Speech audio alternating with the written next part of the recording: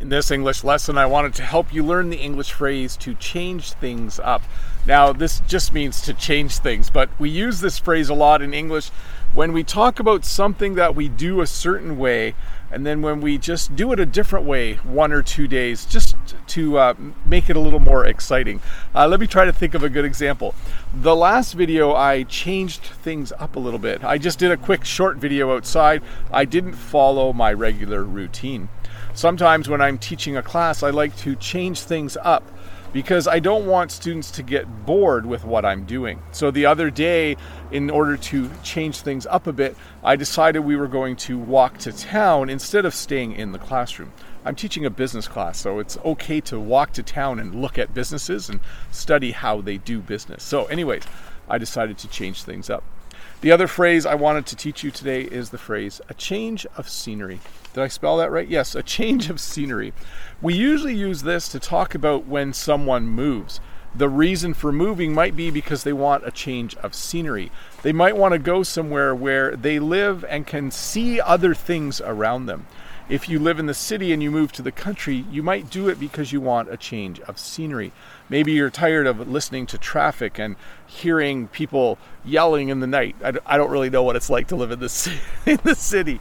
Maybe you need a change of scenery, so you move to the country where things are a little more pleasant, at least in my opinion. So to review, to change things up simply means to change something. If you have a routine and you do something different on a certain day, we would say that you have decided to change things up.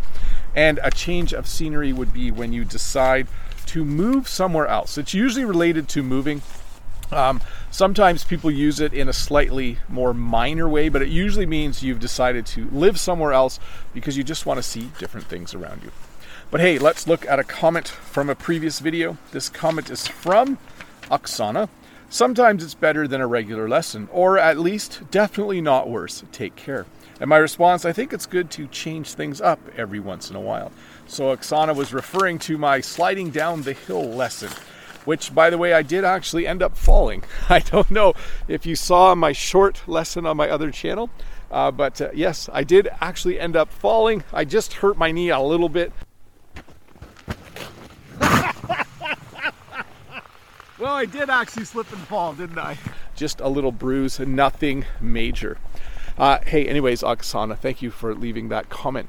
By the way, I just wanted to show you today, let me spin you around. I've been trying to find a place in my local town where they're actually building new buildings.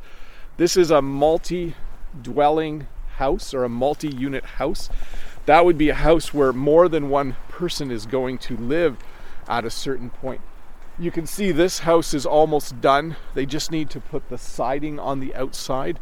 I'll try to find a house that's earlier in the construction phase because I wanted to show you how primarily we build our houses in Ontario, Canada out of wood. We have a lot of wood in Canada, so we build a lot of our houses out of wood. Let's do this. I'll keep talking while I give you a bit of a better look. I'm trying to walk as fast as I can so that you can see.